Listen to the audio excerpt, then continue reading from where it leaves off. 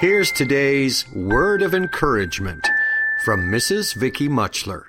Things are a mess.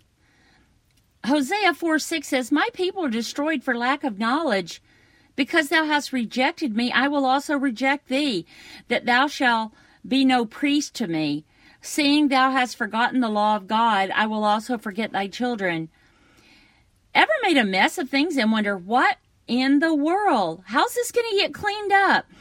You know, it's always nice when someone stops and helps. Not only does it help with the cleanup, but also with the embarrassment.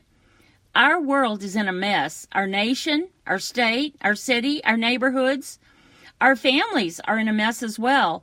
Yes, we're just all a mess. So why are we this way? Because we've lost focus on what's important.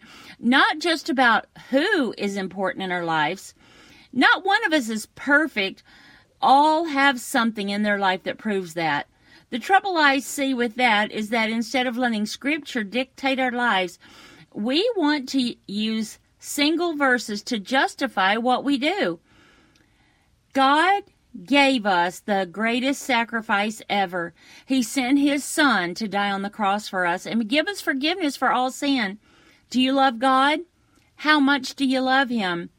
Do you love Him enough to let Him be first in your life? And you know what? He's the one that will clean up all the mess. Mrs. Vicky Muchler is the wife of Pastor Mike Muchler of Grandview Baptist Church in Beaver Creek, Oregon, where they've ministered together for over 30 years. Word of Encouragement is a production of Faith Music Radio.